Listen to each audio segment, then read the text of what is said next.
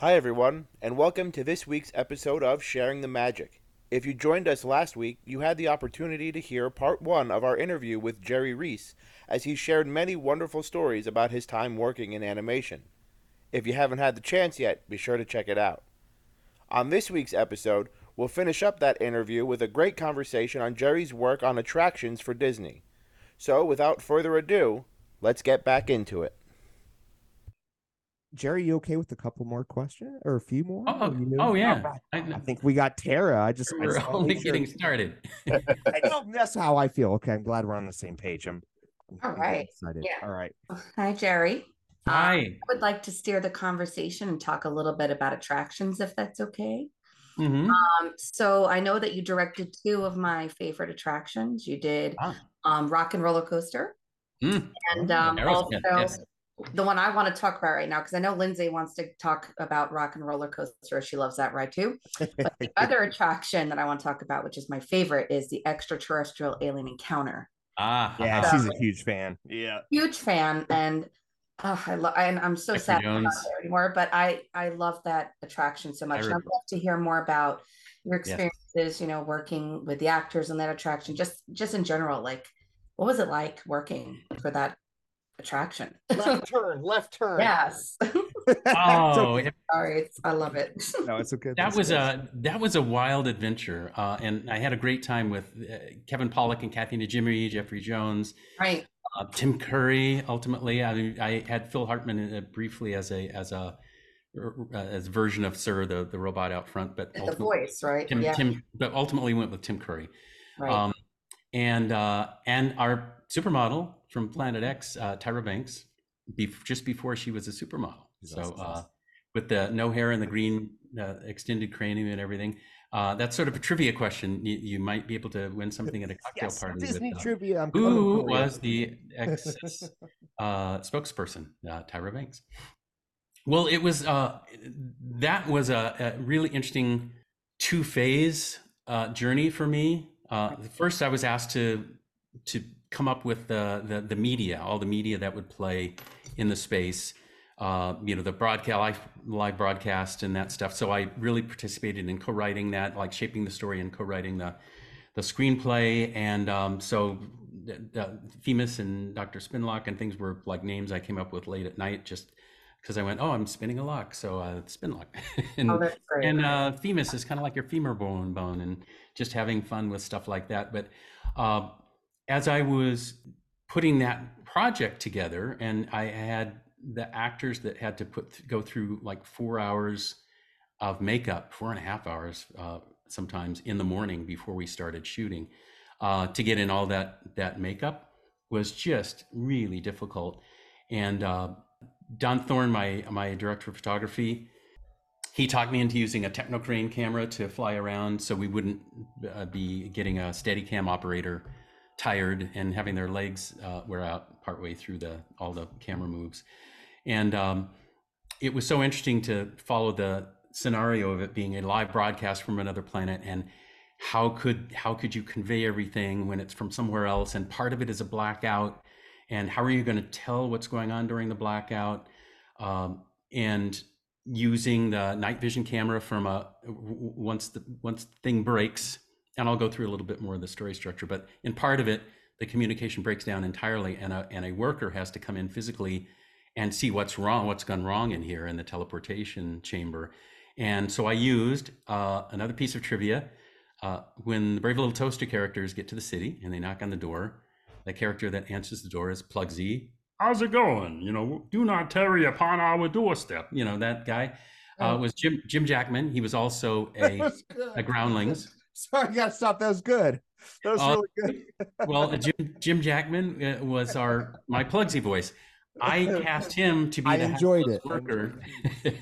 I cast Jim Jackman to be the hapless worker who gets eaten in Alien Encounter. So every time you heard the voice of the worker who gets eaten, that was Jim Jackman, who was also Plugsy in the small world of things. I can't do it as good as you. Oh, I can't. I don't know. You did it way better than I can. But so I had a great time working with them, and oh my gosh, recently I had a reunion on Zoom Tammy Tuckey had a reunion with Kevin Pollak and Kathy Najimy and myself, and we reminisced about old times. And the two of them are just still hilarious together on the Zoom. Even when they weren't performing anything, they were just hilarious together. So I definitely had a lot of that going for us when they joined in. But I went through that whole thing, shaped a version of it, and then I was raring to go down to the park. And because, I was used to installing everything and taking everything soup to nuts. Anything that I would be involved with, I'd follow till the final mix in the space. But there had been a team involved with the rest of the story evolution for quite some time. And they were just like, "Oh, thanks for doing the media. Bye." And I'm like, "Well, I'm going to go down to it's like, no, we got it. Thank you. Don't need you." So they went down and installed some version of the show. And next thing I knew, and they opened it to the public. And then I got a call from Eisner and Marty Sklar, and they said, "You have to go fix this thing." Because I had been having discussions with them where they're like, the room goes dark and they're thinking about, the chairman on the other planet, and they're thinking about this and that. And I said, not necessarily. I mean, you've spent years coming up with this backstory, and they've just been on a bunch of other rides and have a stroller and have a kid and have a churro that's they're trying not to let fall on the floor. And now everything goes dark. They might think somebody hit a plug and it just, the ride stopped. Yeah. Like they aren't thinking about the chairman or anything about that unless you make sure they know all of that stuff. They're like, no, we got it.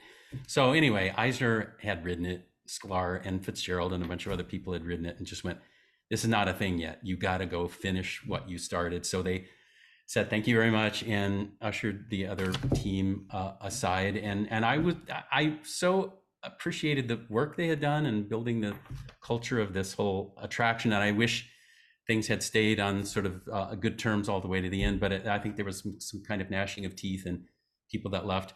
But then Rick Rothschild, who's a wonderful director, producer of many things in the parks, was teamed up with me to be my producer. And Rick and I went through the thing, and we finally rode what had been installed.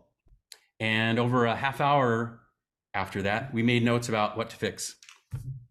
And it took us about 6 months to implement everything, but we really knew right away what we wanted to fix. And so I got to get back in the director's chair and finish off. I got Tim Curry in, recorded the evangelical future technology robot thing with him. I told him to just assume that he was preaching to a group of people about technology. And Doug Griffith, a wonderful animatronics animator, took that under his wing to do all the great gestures and stuff. And then I got to really fine tune all the stuff. I got to shoot the point of view of the worker. Because basically what happens, for those of you who hadn't been on it, is the Planet X Corporation has landed here at this conference, and they're telling you that teleportation is a wonderful tool, and they are making it, and they're going to sell it to Earth. And Tyra Banks is on a preamble video to tell you about how wonderful it is. And the Chairman Clinch of their group, who's menacingly played by Jeffrey Jones, says, "Seize the future with excess." And so during the demonstration where you see their technology being used, the robot does a demo in front of you with a little living creature named Skippy, and he teleports him across the room. And we did a trick where he disappears from one teleportation tube and reappears in the other one, a little bit singed, a little bit smoking, with his fur a little bit catching on fire. And so this, Tim Curry's character tries to sort of shrug that off and pay no attention to the smoking monster. Everything's fine. And so now you realize, okay, this technology is not all it's cracked up to be. It has some bugs to be worked out.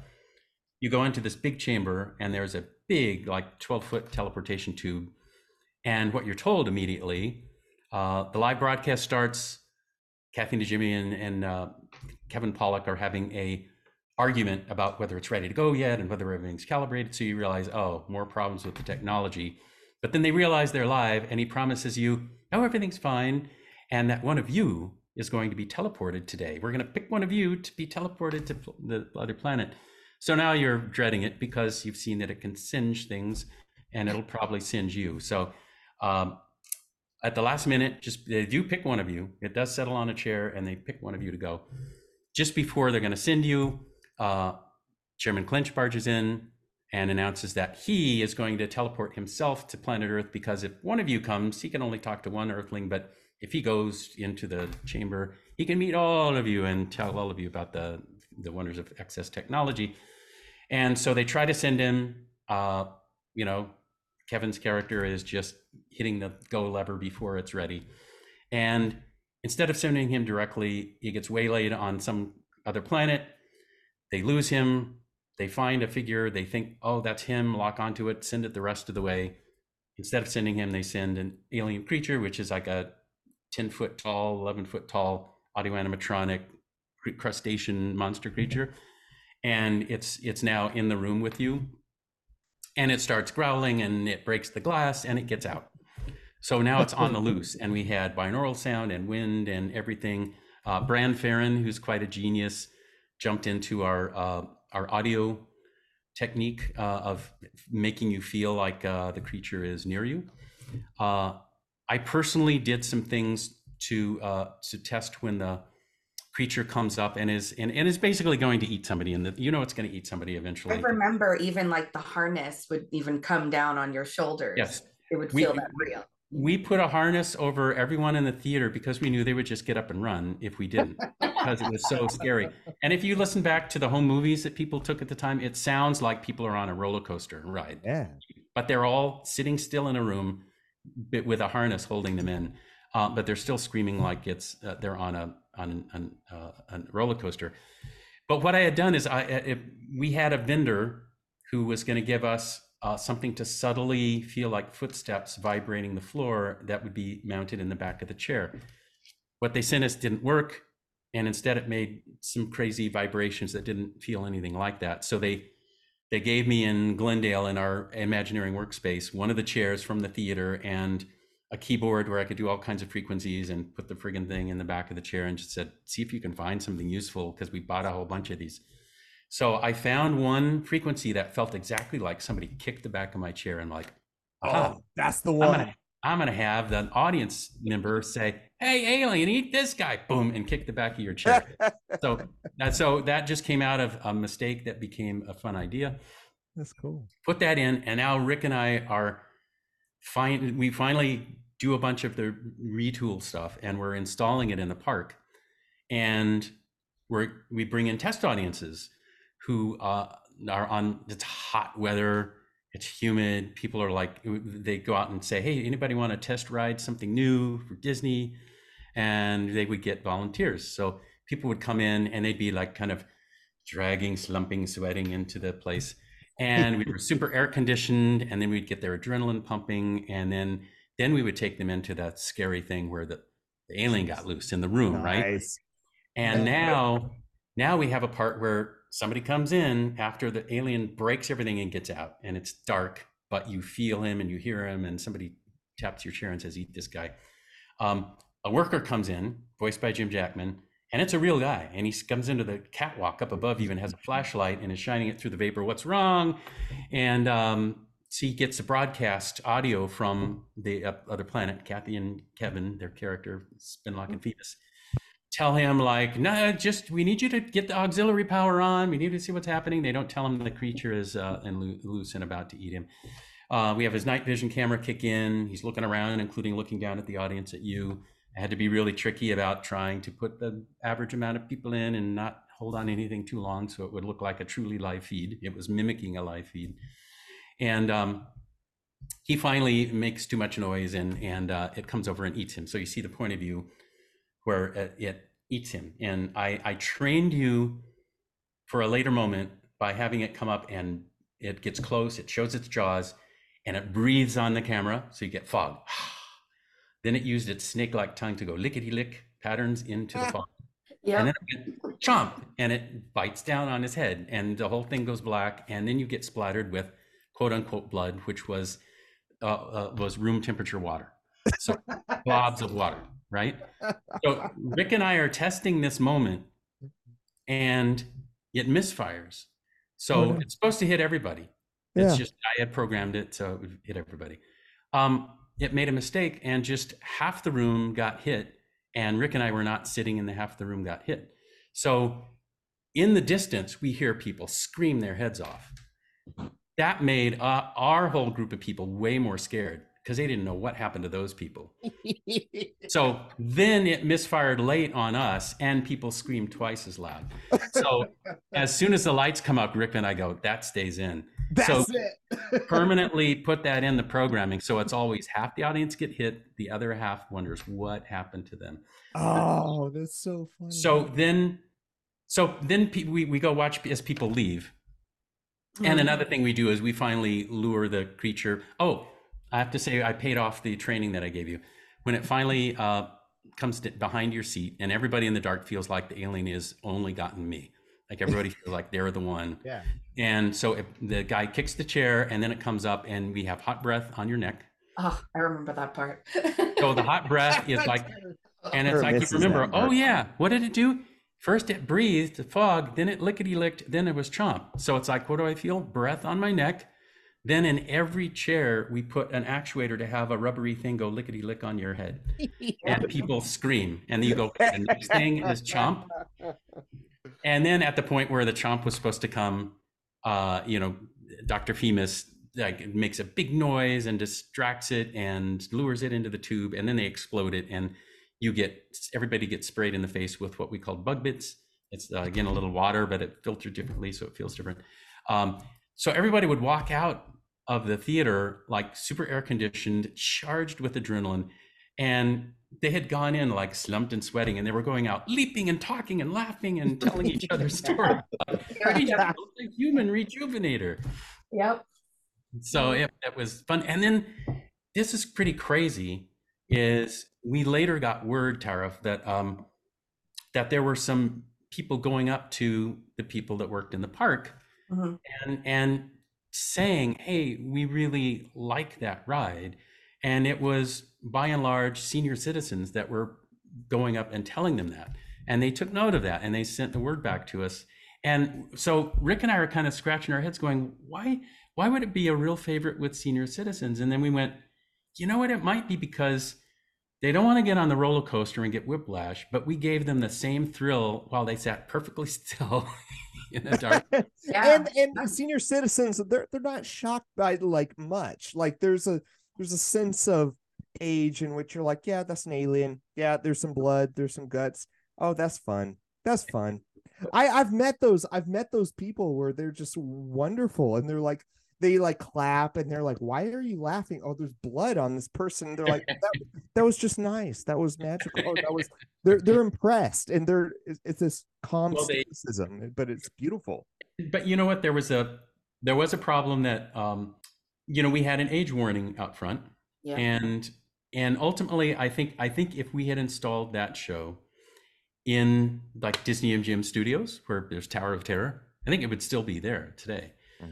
But the fact that it was in the Magic Kingdom, and I think people's expectation was you can let your kids run and it's all G-rated. Yeah. I think it tripped over that, and it's funny. I met on a couple projects.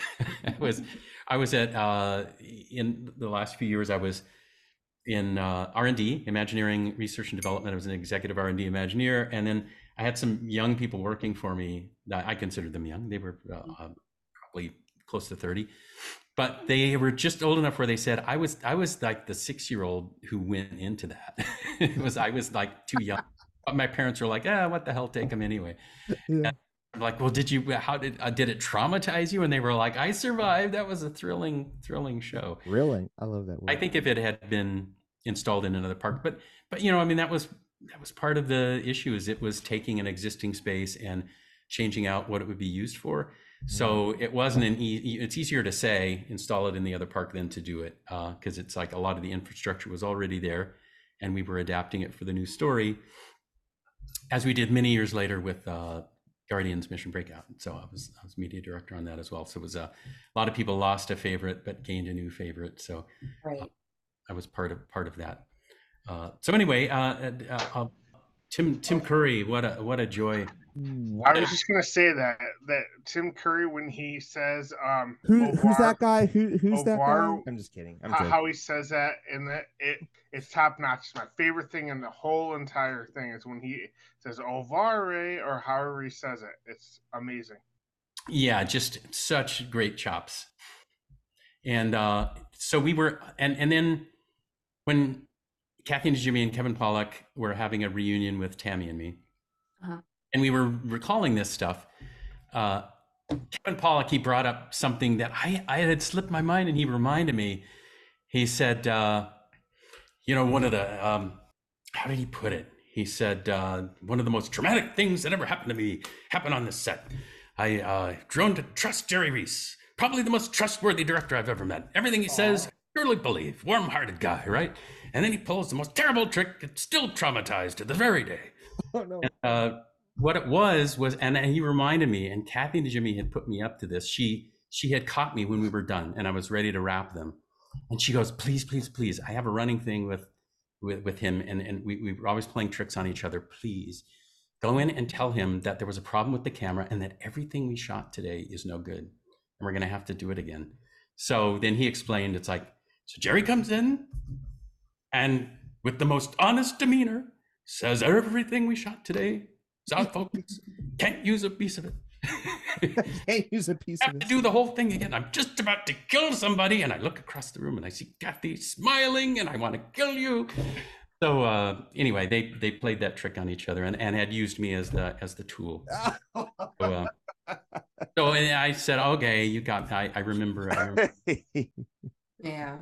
Mm. Well, I know as a That's kid, a great story. yeah, as a kid, I would ride, go on Alien Encounter. Like, I think the most I did was like 4 or 5 times in a row. I would always go on with my dad. I always go to bring my mother on, and it would definitely scare the, out of her. That was fun. Yeah. I babysat them while Rebecca went on the attraction. So I took them on the People Mover a bunch of times while she went on. Yeah. Young to see. My mother would then do that with my little brother while my dad would take me on Alien Encounter. So How old? I loved it. I was young. I was a very young kid, and I loved it.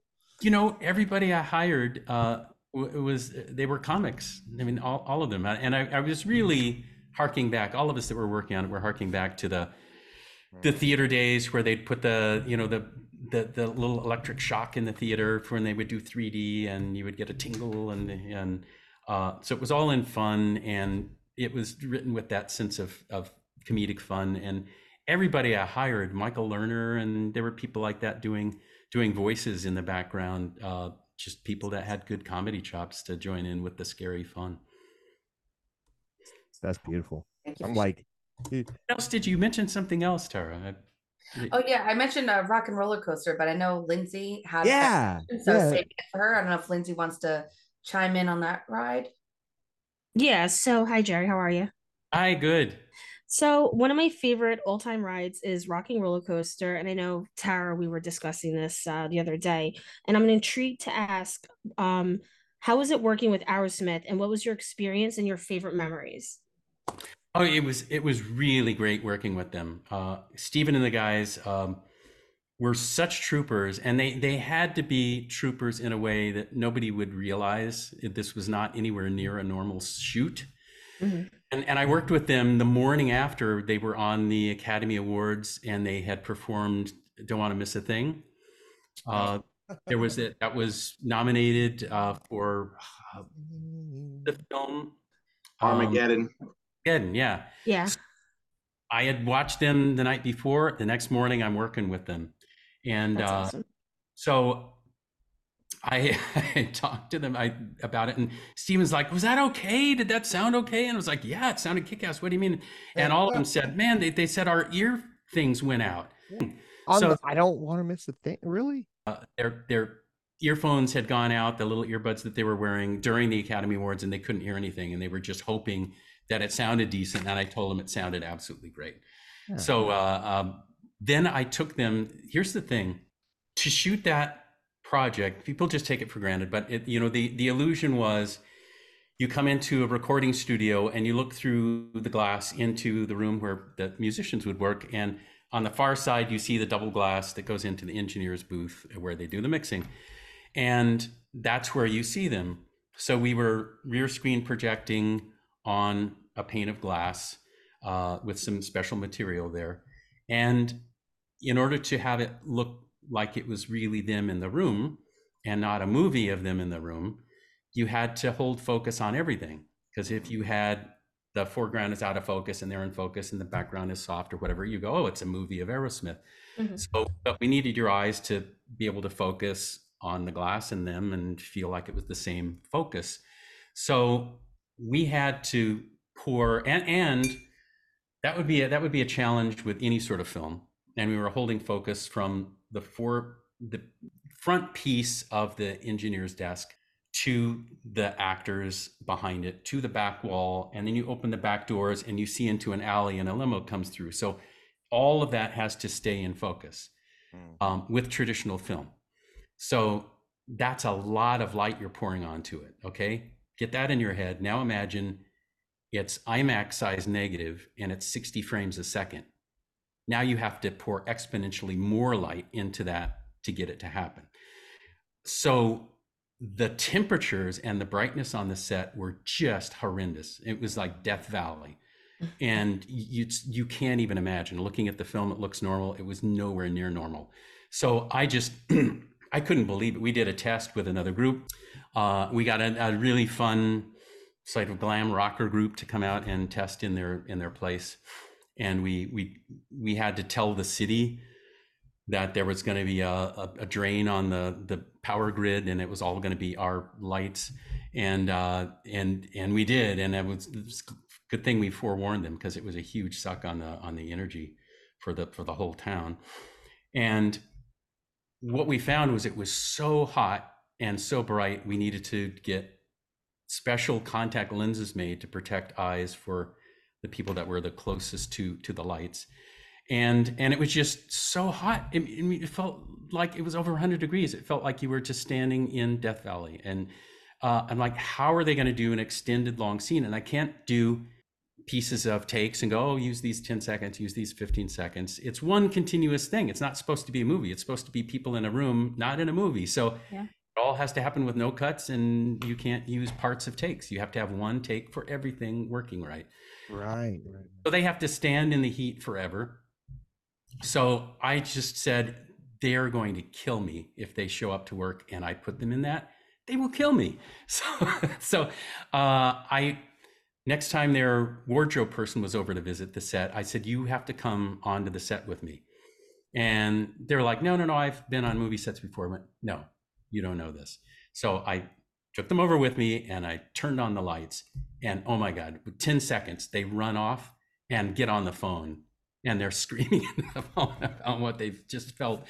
And so Steven and the guys, they like, first thing after I asked them about their performance on the Academy Awards, they tell me about the trials they went through. They hope it was good. I tell them it was kick-ass. And then they go like, okay, where's the oven? Take us to the oven. So I take them to the oven, and their whole attitude, they stand in it and they know they've been told this is hard. And Steven and their whole attitude was, we're gonna fight this. We're gonna make this work. We're gonna overcome these crazy odds. And so they just dove in with that whole idea. We're gonna ignore the challenge. We're gonna ignore the heat. We're gonna make this look like we're just strolling through this hell. And so it was just great for them to be so accommodating and so positive in the face of those horrible shooting conditions. Yeah. And then it was another freak out was, I said, by the way, since we're shooting 60 frames a second at IMAX size negative, it's a noisy thing when it goes through the camera. And so we have a sound blimp around the reels of film, but it still is going to ruin the sound. So everything you say today, I'm going to have to loop later. Yeah. But if you can't phone it in today and go, well, I'm going to record a good version later. I can just sort of do decent acting today, and then I'll put the good acting over it. I said, no, that doesn't work. You have to give your very best performance now. And that's the only way you can loop a good performance later. So, but you have to walk into this knowing that not only is it hot, but I have to throw out all the audio and start over with you in Boston. I'm going to come meet you. Yeah. So, and now on top of that, you go, okay, that's the next challenge. And by the way, there's no using parts of different takes. We have to have the whole scene all to the end perfect, because if I stop halfway through, let's say if I get more than 20 seconds into the scene and I have to call cut, there's not enough film left for the scene again. So they have to throw the whole roll of film out. Wow. So every take is a roll of film, and they don't have an endless stack of film. And they haven't told me how many rolls of film they have, but we're going to do this. So my main job was to let everybody know that there's all these reasons that this is a special day. This is not a normal day. We're not, a lot of the perks we normally get are gone.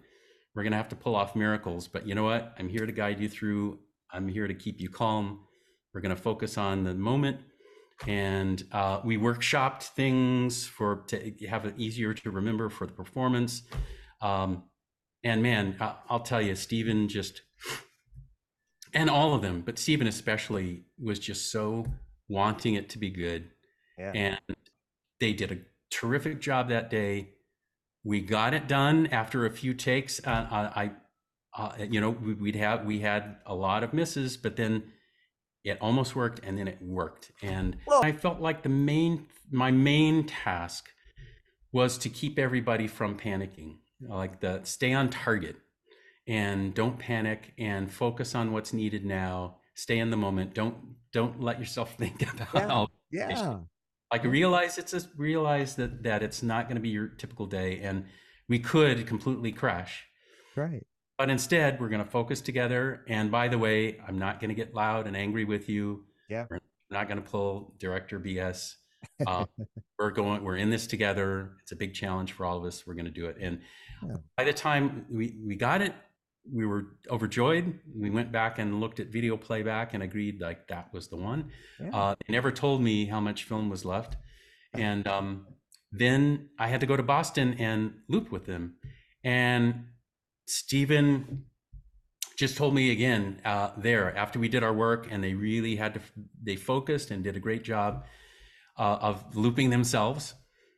But Stephen told me at the end of that session, he said, look, this thing is forever. So it's got to be great.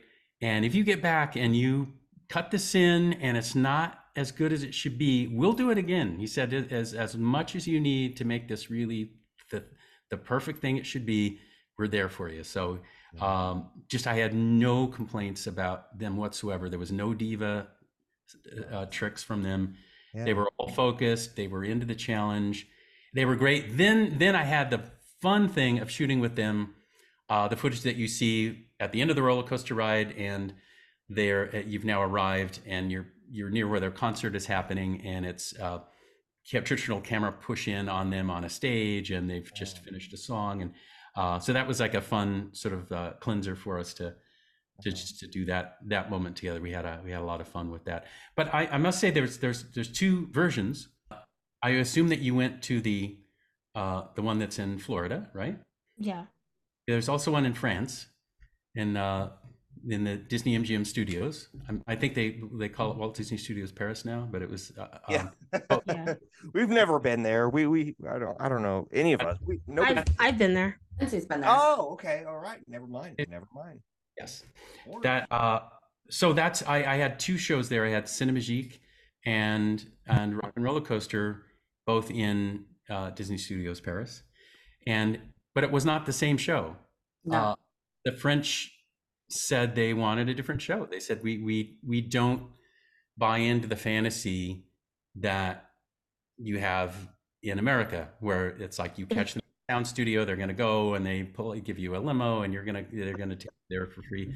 It's like, we don't want any of that. We want a story about Aerosmith is working on a roller coaster, and they've been riding on it, which they really did, by the way. Wrote it many times. Stephen wrote it again. Nice. Listening tracks, because they better, because I love having it blasting in my ears when I was like, well, they wanted to listen to the tracks. I mean, our team had ideas about what would play well during the movement, but Stephen wanted to feel it for themselves. So they would ride again and again and again, listening to their own music playing, and want to, going down, and then they would go zooming I down and go remember that. Yeah. That's so cool.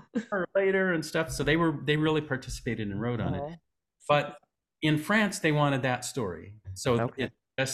they have a model of the roller coaster track, and they've just come back from writing it again, and they want to switch where something happens, and then they see us and they tell us, yeah, we've made this new thing, and we invite you to write it with, and hope you have fun. So, and then you just climb onto it and ride. So again, it was the same stipulation where it was all one shot, and I had to pull that off, but it was not quite as complex a scene, and it was more sort of matter of fact. So that one was not as big a challenge to pull off. But and also when I went to meet Steven, rewind back to my first talking to him, coming onto the lot was what I had described to you. But then he's there like, oh, he's getting ready, getting suited up. So go to his trailer. So I went to his trailer, and he was on a workout machine, and he was doing it. And then comes in, so just talking to me, and then he's getting into his outfit, and he asked me to help him. Oh, can you help pull the jacket on and stuff? So he was really paying attention to staying in shape and all of that good stuff. So I thought it was awesome. So I have it's only good stories about Aerosmith. That's pretty cool. Thanks for sharing. Sure. All right. Questions. Oh my goodness. Yeah, I mean, we have so many. I gotta ask though, because you do have so many. Your fingertips are on so many different attractions. Right. Do you have a favorite? Maybe not as a creator, but as a fan of it, or someone that just goes like we would just go and experience it. Is there one that you really liked? Gosh, I really have to put those in categories of, when I used to go as a kid versus once I'm in the parks. Certainly as a kid, I mean, there's a couple that really stand out to me. The Pirates of the Caribbean, Haunted Mansion, and then for some reason, even as a kid, Carousel of Progress, the music and the taking you through the years and the family, and acknowledging that the dog changes because they're with you for a few years, and then there's a new dog, and looking at the future and the positive message from that.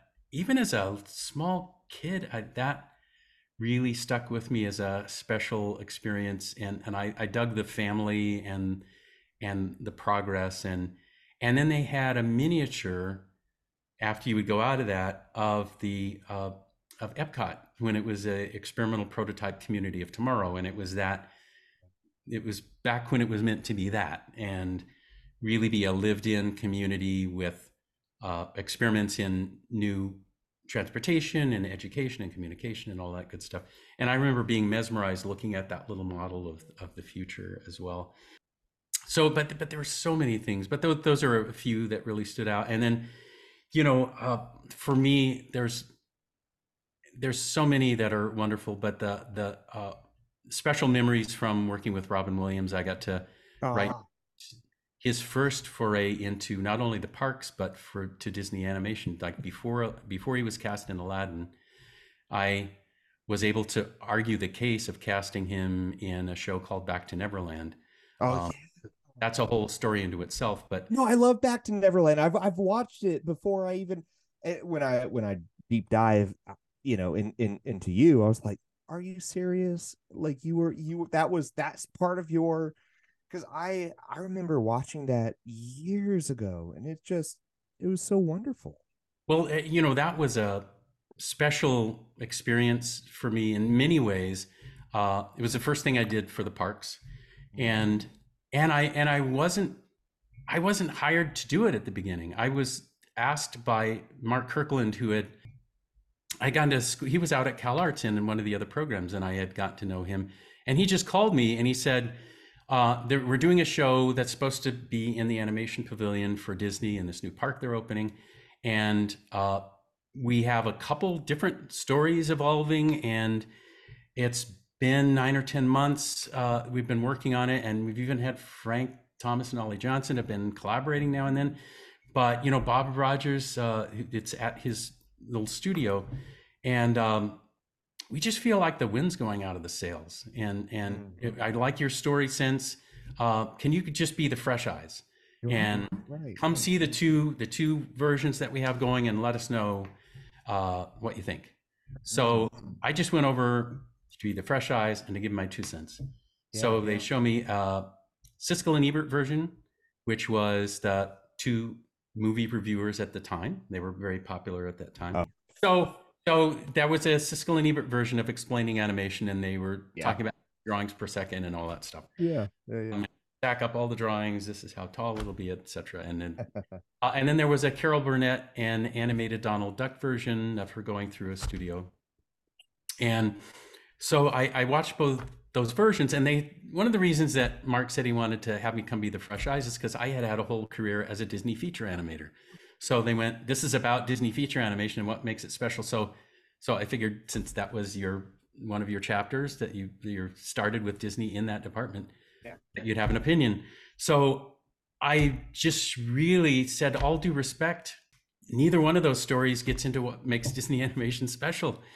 It's a list of technical things that any studio could list. You use peg bars, you use a camera stand, you use drawings, and then in rapid sequence they seem to move. It's like, that's not what makes Disney special. And I had, with my veteran teachers and in some arguments I'd had with some people outside of Disney too, I'd had some of these principles sort of rise up and consolidate.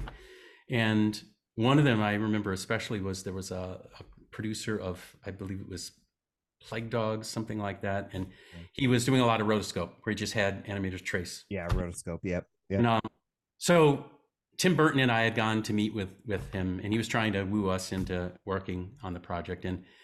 And I started talking to him about animators and what they were. And he's like, he was getting people that were novice and just having them trace. And so it's like, to him, they're animators or tracers. And I said, animators are actors. And he annoyed by were actors, because he didn't want them to have any opinions. He just wanted them to shut up. So I remember at that time I had told him, it's not how you move the drawings, it's how the drawings move the audience. Move you. Oh my gosh. And I just went, you just rocked my world. I dropped my mic and really dropped, and we left. Him and I left, and we drove to LA. But that stuck with me. So to Mark Kirkland and wait, I gotta pause. That's the story. Like, you can't just tell that story and just move on to another story. Like, that is what a story just that is. Well, thank you. But then that came to bear now when I was looking at this potential film, and I said, that's the story of what makes Disney animation special. It's not how you move the drawings, it's how the drawings move the audience, and every department is the story department. You don't pick colors just because they're pretty. What does this color say about the character's emotional state right now? Right. And about that chair in the corner of the room, and what about the window, and what's outside the window, and what about the composition? Like, everything is telling you story or not at every moment. So it's like, every department is the story department, and it's not how you move the drawings, it's how the drawings move the audience. That's your story. I wrote up a bunch of stuff that night. They said, well, let's talk more tomorrow. Like, get some impressions and come back and tell us more of what's on your mind tomorrow. So I did, and I wrote up a thing, and I said, if I were you, I would get somebody like Robin Williams to be a guest that's brought in, and have them be like kid in a candy store. Like, I turn them into a cartoon, have them be a kid in a candy store, feeling what it's like, and then have them see how color changes the emotion, composition changes the emotion, like the music changes the emotion, everything, and have it happen to him and feel the emotions change. So I came back in the next morning. I'd written this whole thing up. I'm about to pull it out, and Bob says, no, just don't get out any document. Let's just talk. So I told him what I was feeling. And he said, I love that. And you know what? It'd be a good straight man to that is Walter Cronkite. It's like, I went, perfect, Robin and Walter. Yeah. And he's like, okay, I got to make a call. And so I'm still there in the conference room, and he calls Peter Schneider, and he says in front of me, the 2 versions of the project that we've been doing for the last 10 months, I think we're going to unplug those today. And I hear screaming on the phone, and he goes, well, Jerry Rees, and I'll censor myself ahead of time, but it's like, bleep, who the bleep is Jerry Rees? I hear screaming on the phone. So anyway, he hangs up and he says, well, you got like 4 weeks to get something ready to show Schneider. And then if it gets past him, another 2 weeks to get ready for Katzenberg. And I went, what are you talking about? I just came by to give an opinion. And he said, oh, no, you have to direct this. So I was pushed into the director's chair. And then I got resistance from Jeffrey about casting Robin. And they said, crotch-grabbing adult comic with substance abuse problems, good for Good Morning Vietnam, not good for anything having to do with Disney animation. Yeah. Him away from that. And so my argument was to go back to, and Peter was apt to say, I know you want to be an auteur. I know you want to make this a Jerry Rees project. But I said, no, let's talk about Walt. Yeah. Walt. So I go, good move. Pinocchio, you have Jiminy Cricket. And he cast, what's his name with the, that did the voice of Jiminy Cricket? Oh, Barry. This is Barry. Barry, what do you know? I could kick myself. No, I can't think of it. Come on, Barry. Come on. I am going to look this up. Matt, come on. Cliff Edwards. Oh yes. Yes, we got it. I could kick myself for that. Okay. No, it's okay. Sorry. Backing up. I say, what do you think Pinocchio was a good Disney film? Like, yes. Do you think it was charming and family friendly? Yes. And I go, okay, for the role of Jiminy Cricket, he cast Cliff Edwards, who had the stage name Ukulele Ike, and he worked vaudeville at the time. And his shtick was doing dirty jokes and dirty songs. And you could buy like blue records for him, questionable. He's like the Bob Saget of the back in the day. You're naming two of my favorite Disney animated characters with Genie and Jiminy Cricket. There's my two actual favorite characters, and I did not know that connection. That is amazing. Started with this argument. So once I did the Ukulele Ike, Cliff Edwards, Walt hired him despite his problems with substance abuse, and sadly he died as a result of alcoholism and stuff years later. But Walt saw the special part of him and hired him anyway. And the sparkling, beautiful part of Cliff Edwards made it onto the screen in Jiminy Cricket, and that will always be how we remember him. We won't remember the dirty records and the substance abuse. We'll remember the charming Jiminy Cricket. I said the same thing is true of Robin. Like there is just a magic to him that I swear does belong with Disney animation. And so I'm not arguing to do the Jerry Rees auteur thing. I'm arguing to do what Walt did already. And so then it was begrudgingly agreeing, saying, well, I'll allow it just because it's in the parks, it's far away from our feature department, and if it fails, at least it's only a short, and it won't be that bad of a loss. We can't risk this on a feature.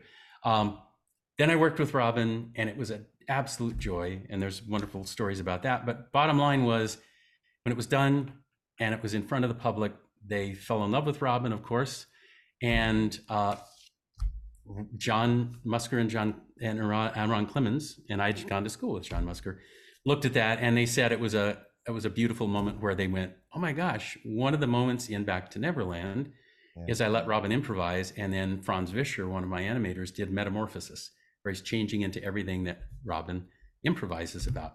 And they just went, oh my God, that could be the genie. It was like the comes the dawn moment.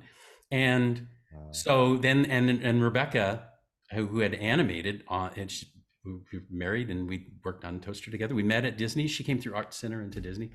I came from Cal Arts into Disney. She was working with John and Ron on Story for Aladdin.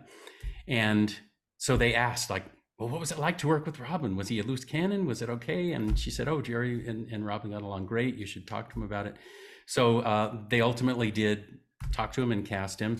And so that became his second piece of Disney animation. And John and Ron told our crew, we put a tip of the hat to the short in our feature, because it never would have been this feature without that sort of domino tilting our direction. So they said, look for it. So they invited us to the premiere. I looked for it for like the first 10 minutes. Then I forgot about it. I was just taken into their story. And then at the end, when the genie gets his freedom, one of the things he comes zipping back in is the Hawaiian shirt and the goofy hat and the camera. Hold on, I'll be right back. Which is I got the goofy hat. Hold on, I'll be right back. Okay. Story. No, I'll go get my hat. Okay. All right, continue though. Well, they dressed the genie in an outfit to match the live action Robin in my film, because when you first see Robin before he's animated, he's a live action tourist visiting the park, right. And he's out of the crowd wearing a Hawaiian shirt and having a camera around his neck and a goofy hat, and so that's how you first meet him. And the genie, they dressed in a similar outfit as a permanent tip of the hat to Back to Neverland in Aladdin. But most people that see that in the parks, they go, oh, he was in Aladdin, it was a big hit, and then they made the short as to pay off the popularity, and it was the opposite. We did the brave experiment with the short, and then that paved the way for the feature to bravely accept him and not be afraid. Well, I've already thanked you already this evening for Brave Little Toaster, and I have to thank you again then for bringing Robin there, because Genie is one of my two favorite characters, and no one else could have been Genie. Oh, I agree with you. Look at there. Yeah. Jeff has become Robin. He's just stepped out of the crowd. Well, I think this is a very nice hat. Oh man, handsome guy. Right. And Robin, if you go to my website, you can see some pictures of the behind the scenes with Robin when he met the animators. So I first went and recorded with him up in Northern California and got his tracks going for the animated part.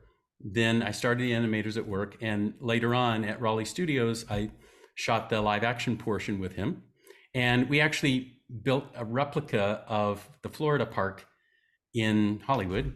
So the soundstage and the water tower are actually pretty big models that we built down at Raleigh Studios in Hollywood to look like it was in Florida. And I actually fooled Eisner. He thought I had filmed in Florida when he looked at that. We fooled you, so we'll fool everyone else. Sly devil. But we went and shot down there, and so that's where I shot Robin stepping out of the crowd wearing this outfit. And then while I was working down there, we had to change one soundstage to another, and I had some time where Robin didn't have to be busy for about a half hour, maybe 45 minutes while we changed equipment. And so I had arranged for the animators to come meet him and be able to show flipping drawings of scenes that they were already starting to do, working to his voice. And Robin just loved it. And I was busy, but somebody else was there taking photographs. And they showed it to me later, and just you could see his eyes lighting up, twinkling, looking at the animation of himself as it's this little character. And he came in and he talked to me afterwards, and he didn't have to, but he bothered to stop and talk about it. And he just said, "Oh, I was so flattened by those people. They're so talented." And and a good voice of him. He said he was really moved and to tears by how special they were, and just thanked me for letting him have time to spend with them. And just so again, that was just a magical thing. And something that shocked me in a good way about Robin was that I didn't realize before working with him how much he could shape his improv. So he would first want to know, it's like, oh, what are some of the things we could talk about? And I would talk about, well, there's this film and that film, and I would feed him a few things. So it's like, oh, good. And then he would do a take, and I was able to go, oh my gosh, that's hilarious. But the third thing in, that was great. It would be, can you put that last? And he'd be like, sure. And then I would do another take, and he would sound just as improvised, but he'd move something to the end. And one thing that people probably wouldn't realize is that in his big improvisation, where he metamorphosizes into everything else, the last thing he does is being Mickey, and he says, I'm a corporate. Hi everybody, I'm a corporate symbol in Mickey's voice. Yeah. And most people think that was improvised too. That was the one thing that was not. That was actually storyboarded in. And when I first took him on a tour, it was funny when I took him on a tour of the storyboards to see what he was going to do. there was a whole entourage behind him. There was his agent and his manager and Katzenberg and Eisner and all this whole clumping group of people. But he was paying attention. He was up there with me, and we were going through while they're jabbering away behind. And I got to that part, and Robin just busted a gut when I got to the Mickey corporate symbol part. Everybody stopped talking and their head swiveled. And I think that's the only reason I got away with it, because I kept waiting for Jeffrey to tell me, like, okay, Jared, cut it out. You know, you can't use the corporate symbol line. But he never did. And I just never mentioned it again. And we animated it, and I just never brought it up. And I think the fact that Robin loved it is why Jeffrey left it alone. All these stories. Okay. All right. But that's just, and the other one, so that was my things that are special in the part where I worked. And then the other one I would put in a special category was Cinemagique, which played in Paris for 15 years. So that's another one that has special fond memories for me in many, many ways. But I won't go into that story because that's a half-hour story. Well, we gotta have you back. And here's I have one last question. If that's okay, Barry, can I do one last sentence? Because we talked about early on, we heard your story. We talked about story shapes life, and I love to kind of sandwich these conversations between, there's people that are listening. Maybe they're just a kid in their sketch pad, or maybe maybe you're 30, I'm not projecting, 38 years old and an amateur voice actor. I don't know, whatever it is. Okay, hypotheticals. But let's say, you have a wonderful story, and you have so much, not just your story to share, but you have a lot of wisdom from your story. Is there anything for our listeners, who are listening wherever they are in life, that might be helpful based upon your story? I'd like to relate something that happened. I think that applies exactly to what you're talking about. It's all yours. After we opened Back to Neverland, I then was tasked with 2 more projects at the same time: Cranium Command and retooling the Indiana Jones stunt spectacular. Lucas asked me to go retool that before he opened it to the public. So I suddenly was living in the park working on those 2 projects, and I was doing storyboard work with my team.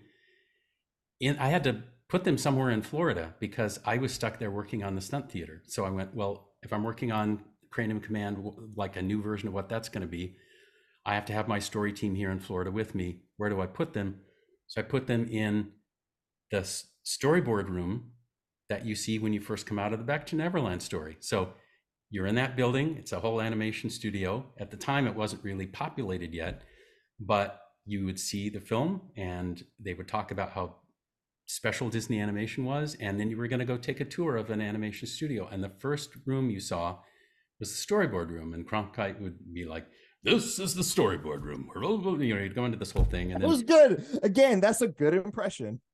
And so I put my storyboard team there, so when people would come out, they would see storyboard people at work, and it was Kirk Wise and Gary Trousdale and Rebecca Rees and Daryl Rooney, and they were storyboarding what was going to become Cranium Command right in front of the public. And so we had the public going by us all day long, and I was jumping back and forth between the stunt theater and the animation building to see how it was going. And we'd have these parade of people going by the window, and bless their hearts, my team got used to it. And some people can't stand being watched while they work, but they put up with it. And sometimes they'd even do little hijinks with the public. They'd hold up a sign, "Don't feed the animators," and like, "Hey, if you want to help out an animator, drop the quarter here and put a slot," and then people would clink it against the glass. And so once in a while we would see this scene happen, Jeff, where you'd have a big crowd go through, and then they would leave, and just in the corner by you'd see everybody's gone now, and then you're like, no, not everybody's gone. And there'd be some kid, it'd be like one little boy or girl looking through the glass, and the parents coming back to try to coax them, "Come on, sweetie." And so whenever I'd see that, and it happened a few times, I'd go, "Oh, who wants to take this?" Like me or somebody else. And we'd go out and take the employee's door and go out to the hallway and meet them. go, hi, I saw you looking in, you must be interested. What's going on? And it was typically some kid with the dream. Yeah. It's like, I want to be an artist. I want to be an animator. I want to be a storyteller. I want to work for Disney, some version. And I would first tell them, I used to be you looking in, and you can do this. If you stick with it, if you stick with your dream, if you follow your passion, you will find a way to get there.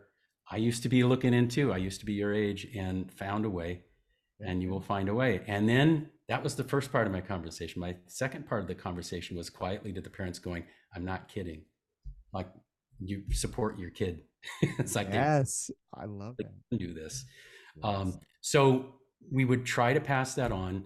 I then had a wonderful guy who's in the business now, Eric Miller, get in touch with me. And he told me that he used to work in the park, and he asked his supervisors if he could spend more time in the tour, because he loved the whole Back to Neverland story, and wanted to be able to be around it more and to share it with people. And he said it affected him like the way it affected those kids. He was a few years older. He was working in a park, but it made an impact on him. And he got in touch with me and he said, because of being around Back to Neverland and feeling the message of that, I pursued getting into the business. And he wound up like being a production manager on some major DreamWorks films, and now has his own studio. And so he made it, and he had a career. And he had lunch with me, and he just said, that film was a domino early in my life, and I have had a career in the business, and I feel like that helped me trust going there. And so whether it was the kids that we were encouraging, or whether it was somebody like him who was a young adult who was around it, I've been so excited to know that sometimes the ripples do go out and touch people and lead to something meaningful for them. Yes. And so whether that's inside of a story like Toaster, I've had so many people in touch say that it was a meaningful, almost therapy for them through certain times of their lives. They had many communications about that. Or somebody like that who felt inspired to make a choice about career. And to me, that's just a joyous thing. And I'm so glad that the cast and crew and I that would put those things together, we would always feel a sense of family and camaraderie and warmth while we were making those things. And we really hoped, we felt like the only way that people can feel warmth on the other side is if warmth creates it in the first place. So I would studiously try to stay away from political people and from jerks. Same here. We don't do that stuff around here. Neither do I. And I think, in addition to the don't want to work with again list, there's also the must work with again list. And you keep gathering those kind of people around you. And it's just when it can lead to positive ripples going out to people and having it change their day or their week or bigger periods of their life for the better. It's just wonderful. So, and Jerry, that's wonderful advice. Thank you so much. It's been such a wonderful time with you. Just thank you so much. And we talk about story shaped life, and we've had just a wonderful time hearing about your story. You've deep dived into the intricacies of what it means to be an animator and a this and a that and all the different hats that you wear. And it's just been, for me, I probably have to, I'm gonna go back and listen to this about 2 or 3 times, because there's so much things that, like, wisdom bombs that you've dropped in the terms of animation and stuff, and I've just got to go back. There's now go ahead. Yeah. Early times, high school times, to recently now into my 5 years in as an executive R&D Imagineer and being creative lead on free walking autonomous robots and AI conversation characters. And it's still the same principles at work, and the same, and even helping them visualize future magic, like what's going to happen 5 or 10 years from now. Like so many things along the way on that journey where it's new moments of discovery, and it takes me back to a cherished memory I have of Ollie Johnson. and when we were first starting the Fox and the Hound, and he was still animating. He hadn't quite retired to start working on the books yet. And he like is in the hallway and meets several of us and has flipping drawings. And he's flipping drawings of the little puppy, like jumping, waving paddling its little feet going into the water. And he's asking, like, what do you think? And he's like talking about working on it. And here he wasn't sitting back going like, oh, I know everything. He's like, I'm discovering something new. I tried this. What do you think? And then he was learning at all ages. So in his last scene, he felt like he was discovering and learning. And I have felt that same thing, that I'm in this big, huge, creative sandbox where we're all pushing and discovering and playing and working. And there's constantly the next thing, the next piece of magic, the next discovery. So all the way along, all the 20 attractions we didn't talk about and a bunch of other stuff, it all has that in common, is like the seeking the moment of discovery and the joy of meeting new people. Like you work with some of the same people, but you invariably meet, there's new people that come into the mix and they spark new things too.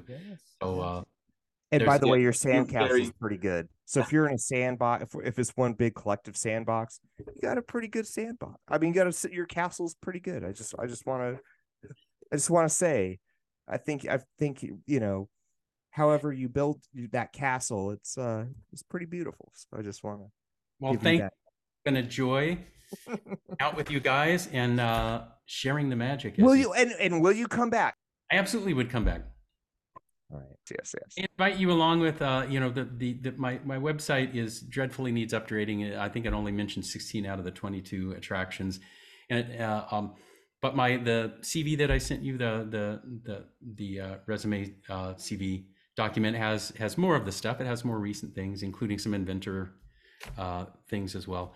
And so if anything you see on that interests you of particular to zero in on next time, or you want to just do another. It all does. So we'll connect, like whatever. Yeah.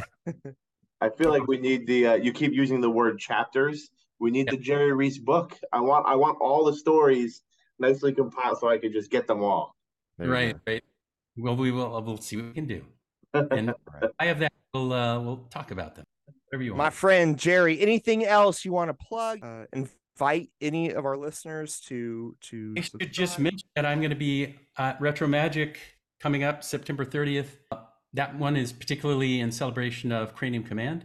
I recently had discovered and transferred about 6 hours. We're not going to have 6 hours. It's culled down to a few minutes, but I found about 6 hours of behind the scenes of when I was making Cranium Command.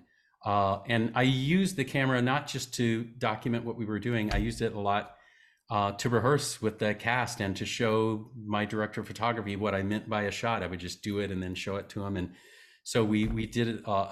My home video camera was an active participant in us rehearsing and trying things. Like there's a scene where there's a bully that is supposed to pick up the character whose head you're riding in and throw him in a trash can. So at that point, we actually handed the camera to the actor and the actor lifts it up and stuffs it in a trash can. So I would put my own home video camera through the mill before I asked them to do it with the professional equipment. So there's just hours and hours of stuff that truly is never before seen behind the scenes of making Cranium Command. And so we've got September 30th, Todd McCartney and team are going to bring me up on stage along with Scott Curtis, who did the voice of Buzzy and also was the on-screen Buzzy for the main theater show. So anytime collection. So that's coming up. Jerry, just thank you so much. When we do these casts, I always leave like my shoulders are salt. And it's just because I always think like I made a new friend. And it's just these conversations aren't just flyby for me. They're very meaningful. And I'm just so fortunate to have met you and just knowing everything you've done it's just been a wonderful privilege. So thank you for taking the time to be here and your story certainly, and getting to know you. I'm tearing up. It shapes my life. And I just hope to keep to keep this conversation going. I appreciate that, Jeff, and I would happily come back.